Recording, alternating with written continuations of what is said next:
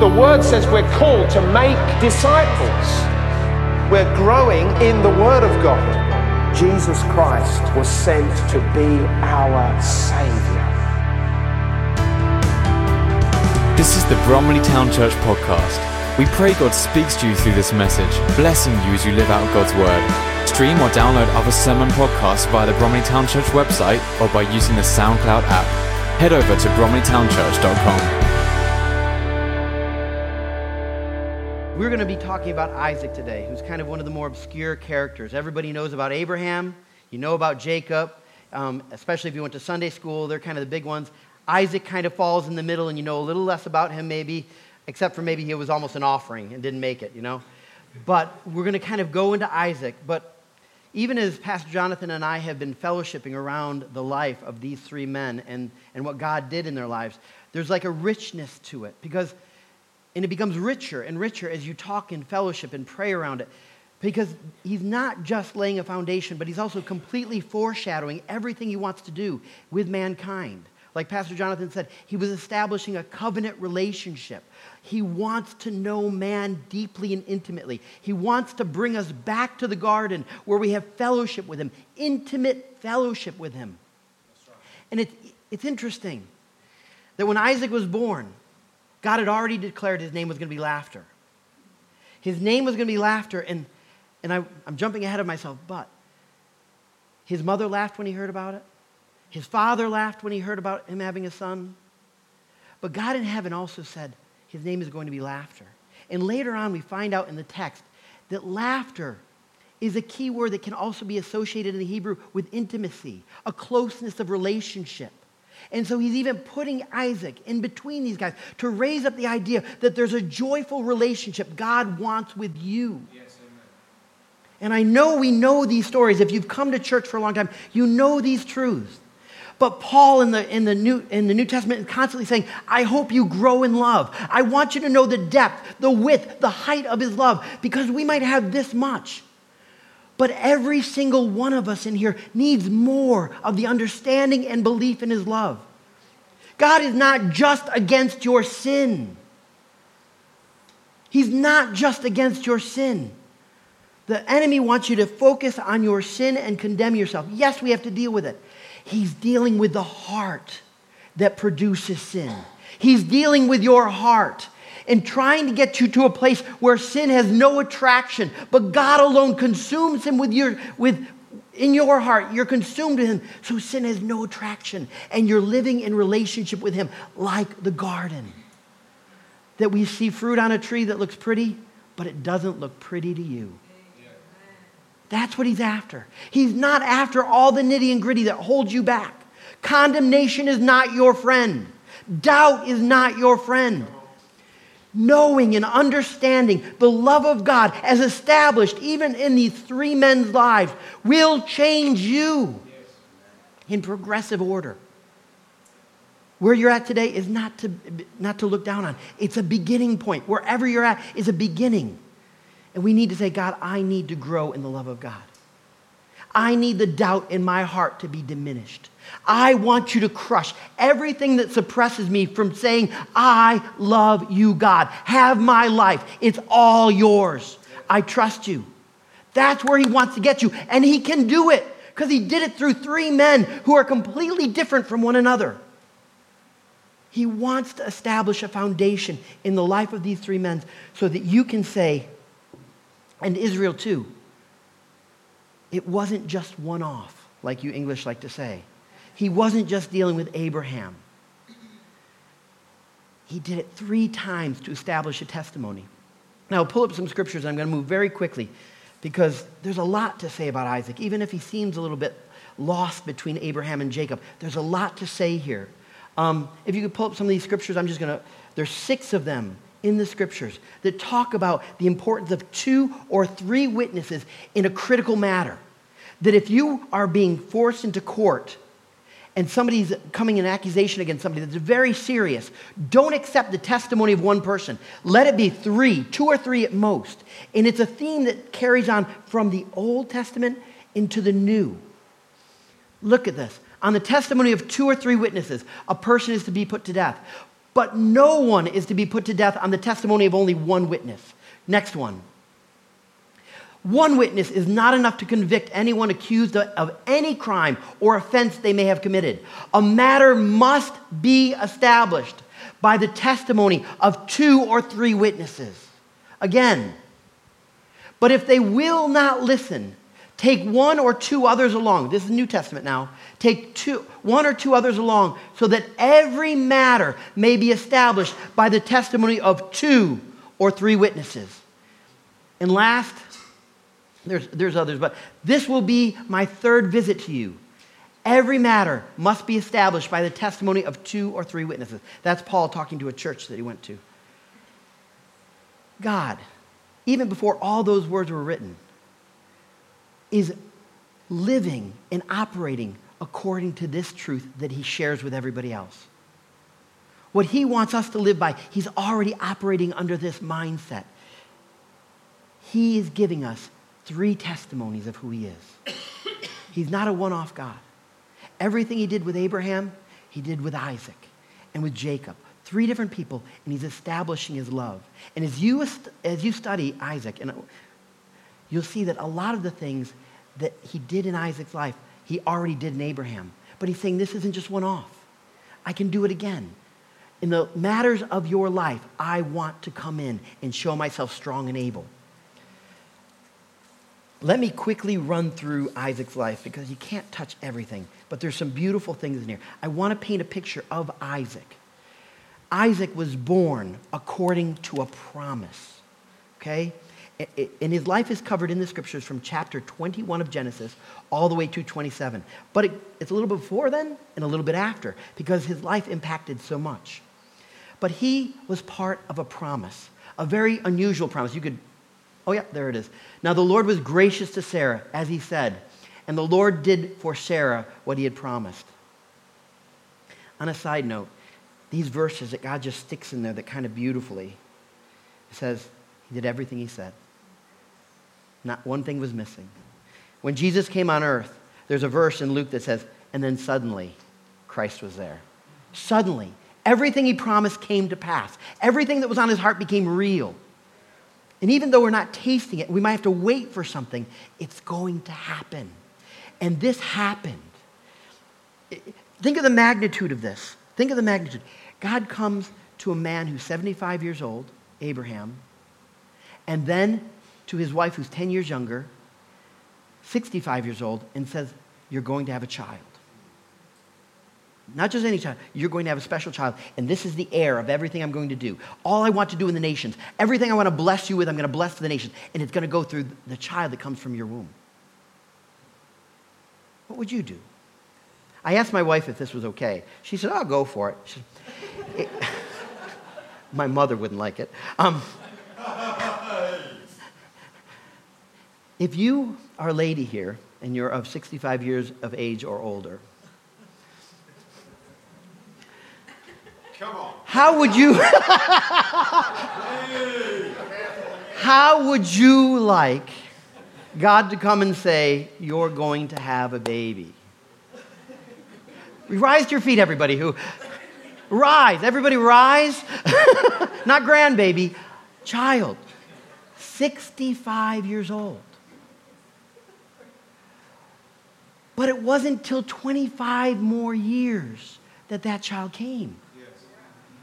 So at 90, is it understandable that she laughs? Oh my God. It even suggests that she nursed him at 90 years old. That God didn't just give her a baby, but he made her whole body operate in a way that a mother's supposed to. That's amazing. You think about it. At 90, does Sarah get to nurse? Oh God, you only promised a baby. She gets all the blessings of motherhood in it. Like he did beyond what he said. I'm over the body. I'm over relationships. I can handle all these things. I did check out some of your local newspapers, and I also checked with Claire again that this is a reliable newspaper here in the UK. As I understand, I can't quote all of them. We have a few in the US that are a little seedy too. But this comes from the Telegraph, okay? Is that okay? Everybody raise your hand if you're okay with the Telegraph. Reliable source? I don't know, okay. I didn't see one hand go up. I'm in trouble. Oh, no. The Telegraph, I'm not going to quote it on any political ground, so I don't even know where it stands politically, but it reported in 2008 that the UK made the World Book of Records. You guys made it big. Small nation, big impact in the world. You have this notable thing. The oldest woman on record to have a child naturally without any assistance from doctors or anything like that was from the UK. 59 years old. 59. Yeah, it's really happened in 2008. Dawn Brooke was her name, poor woman, okay? Others had it later with all these other medicines and advancements. But God comes to this woman at 65 and says, you're going to have a baby. Today, it's 59. And then to make sure that everybody knew that this was a promised child and God was involved in it, he waits 25 years so that there's no way. And then I'm going to nurse? Oh my God. Who are you? You are above everything. You're not ordinary. So Isaac here is brought into this environment of promise. The long-awaited one. His child, who shouldn't be. Who came through the womb of a 90-year-old woman who to Abraham was told he's going to bless the nations. That nations are going to come from this child. What do you think that did to Isaac as a kid? Do you think his mother was maybe just a touch overprotective? My baby. She chased other kids off because of him. Don't you laugh at my boy. Get out of here. It shook things up in the family. This kid had some special things going on. This is what he's born into. And Isaac begins to witness his father's faith. He sees things that are happening. Abraham gets so blessed of God that Abimelech comes to him in the same chapter, 21, and says, you're great. God has blessed you exceedingly. Make a treaty with us. We don't want to do harm to you, and we don't want you to do harm to us. That's how much the blessing was. Isaac is watching. This is what God said to him. And look at this. My dad sitting out in a field. Up comes the armies. His soldier, Phicol, what's his name? Phicol, comes up and says, we can tell God is with you. We want to make a treaty with you. Wow. Huh. Maybe there's something to what God told Dad. And then he sees Abraham building altars, calling on the name of the Lord. In verse 22 of the same chapter, 21. In chapter 21, 22, he sees his father building altars, calling on the name of the Lord. He sees the faithfulness of a man pursuing God. But then in chapter 22, something weird happens to Isaac. God comes to Abraham and says, sacrifice your son. Now, take the weight of this in for Abraham and also Isaac. Long-awaited one. My wife had him at 90. All the blessings of the nations are going to come through him.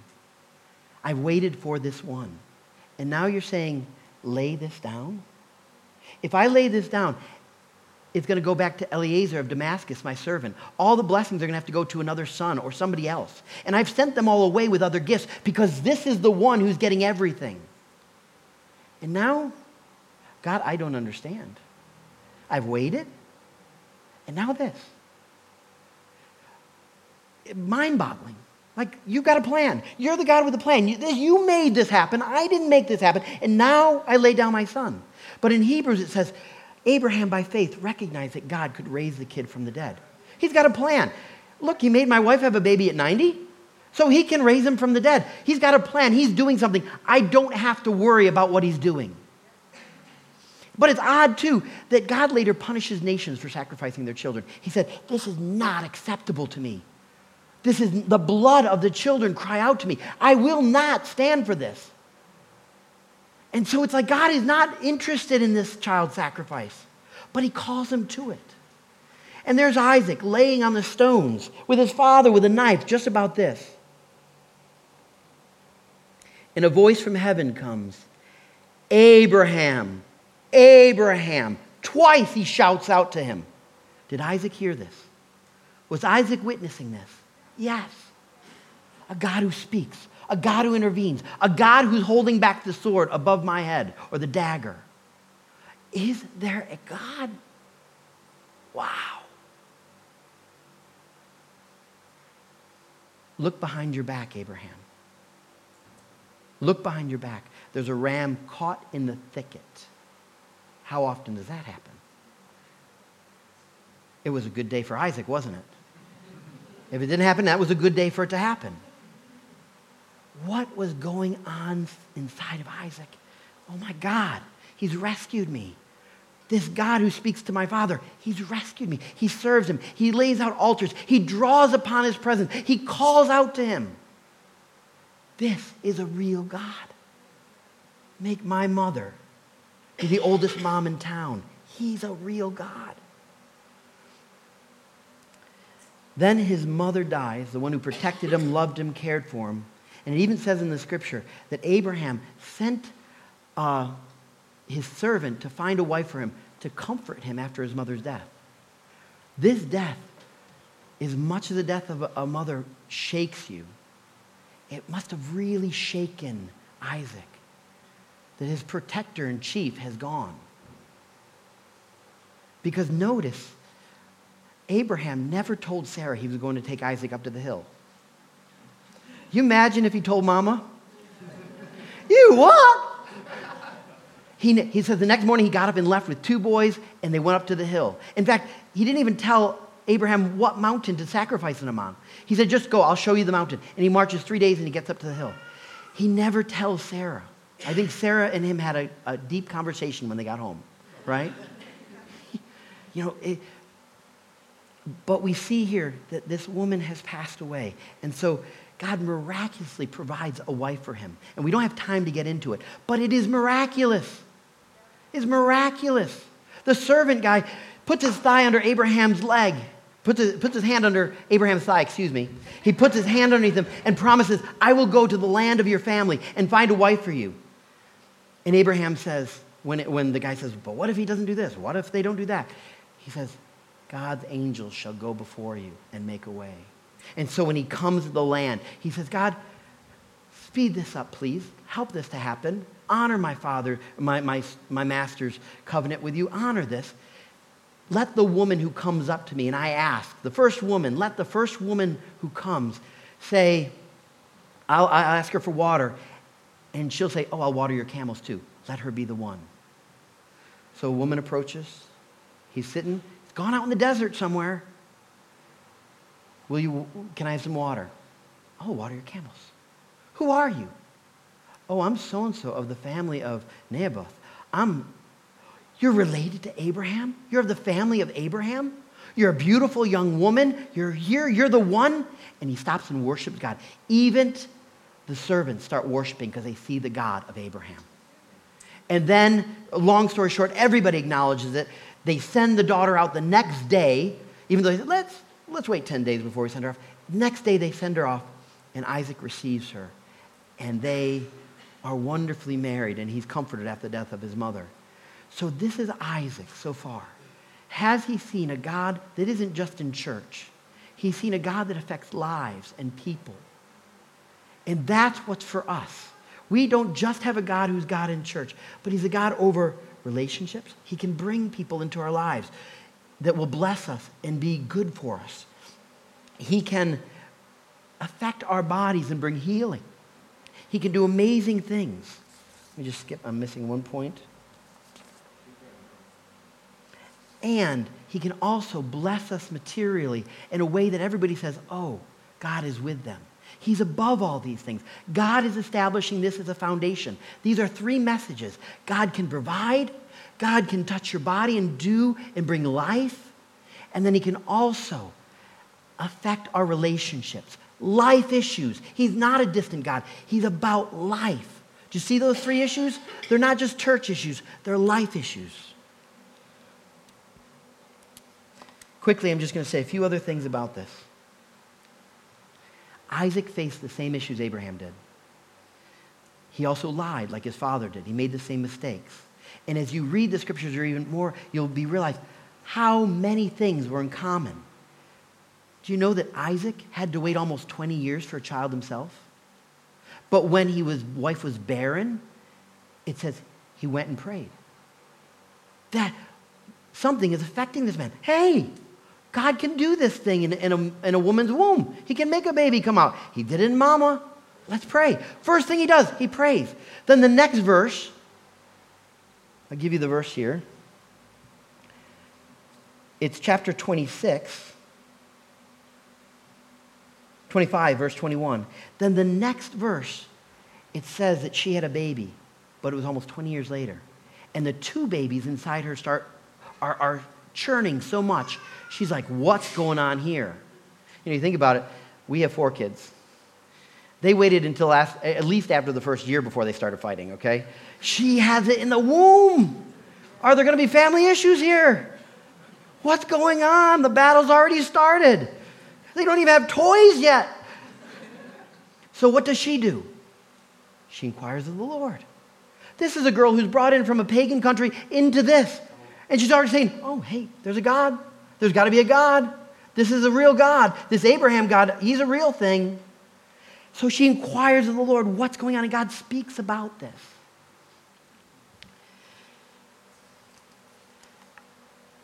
I want to say something that I skipped over. And if you could pull up the words to Reckless Love again. By the end of this message, I want these words to resonate in you. Because as God's laying a foundation of his love and his provision and his kindness to us, as we were singing the words to this song today, I realized sometimes we sing through songs and we don't take in the meaning of them. Our level of doubt or a level of holding back on trusting God is such that we don't say, yes, it's true. But I want to just read in this point, just to come back to this. Before you spoke a word, you were singing over me. That's Zephaniah. That's from the Bible. God sings over us. He rejoices over us. In the New Testament, it says that he rejoices over the one that was lost. It even says in some parables that he has a party when people come into the kingdom of heaven, that heaven rejoices. These are realities. They're not just wishful thinking. These are things God has spoken. Go on to the next one. Before I took a breath, you breathed your life in me. You have been so, so good to me, kind to me. Next one. Overwhelming. Okay, this is what I want to touch. Go back. His love chases us down. It knocks down walls. He's willing to climb mountains. Do you believe that God is really after you? I think a lot of us think he's disappointed with us. He's sitting back. He's not so happy. He thinks we're doing an iffy job down here. And I shouldn't raise up. I remember Penny's testimony that she shared that she felt like she wasn't a very good Christian, that it was for everybody else around her, but not for her. She just had to live in this lower state. Lie, lie, lie, lie. And we live under these lies because we don't have these truths ringing through us. We don't step on the foundation of Abraham, Isaac, and Jacob. We don't stand up on the message of the cross and say, he gave it all for me. He can affect my relationships. Am I seeing it? No, I might have to wait some time. Will I face opposition? Yes. Did Abraham and Isaac face opposition? They had people come and fill the wells in. Say, you can't be here. This is our land. This is our well. Constantly, God says, this is your land. They get chased off because it's somebody else's. And they have to face this opposition. They have to wait. But it is yours. All the promises of God are yes and amen in Christ Jesus. That's what the word says. And our hearts have to grow in this love. It has to. If you can't say, God is chasing me down, God is after me, God loves me, God is willing to break through a wall, to break the sins that hold me captive, then you're lowering the love of God. The love of God is up here, and our love is down here. We have to accept that his love is higher than our own. There is a truth that was spoken to me many, many years ago. That my wisdom is here, but I can accept that God's wisdom is way up here. I know that, right? Everybody with me? My wisdom's here, God's here. Way out of the park on that one, right? My strength is down here. God's wisdom is way up here. He can do far more than me. But when it comes to his love, when it comes to his appreciation of me, mine might be down here, but I keep God down here too. I can't see anything beyond what I can love. And yet God has this completely different perspective. I was interceding for a friend one time. He was going into depression again. He loved the Lord. He wanted God deeply. And I was praying in the privacy of my home, and I was, God, raise him up. He's going through it again. He's going through it again. Oh, God. And the Lord stopped me. And literally, I felt stopped by God. And the thought was,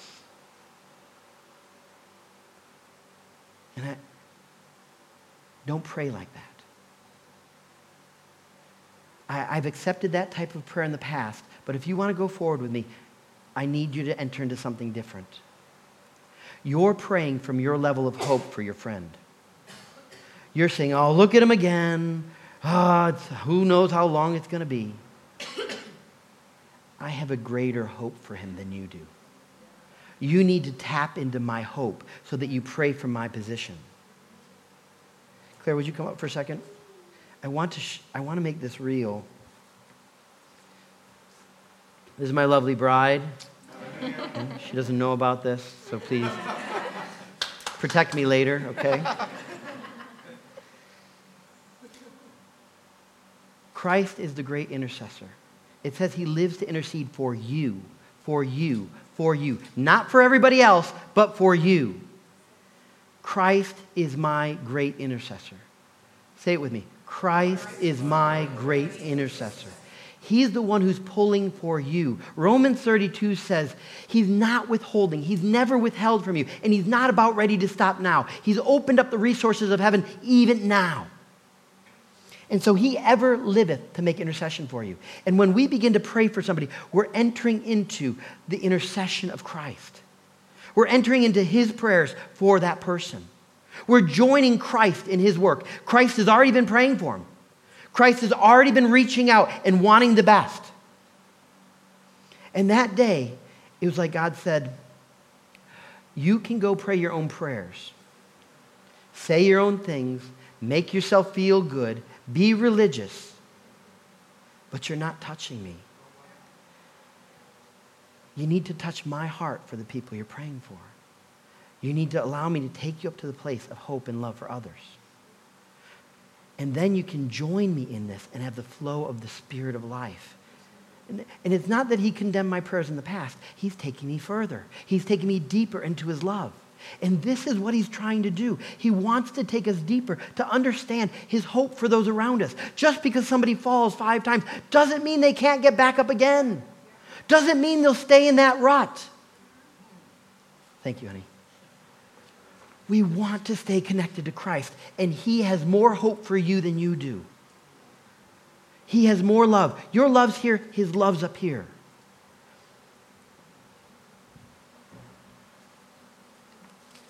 So I say this, and I'm going to make my points very quick. God could have really punished Isaac and Abraham for their deceit in saying that their wife was not their own wife. Both of them committed this sin. Both of them did it. But God doesn't seem to be too concerned about it. In fact, right after it, the blessing is clearly given to both of them. In the very next verse, after Isaac commits this sin, it says that he had 100-fold return.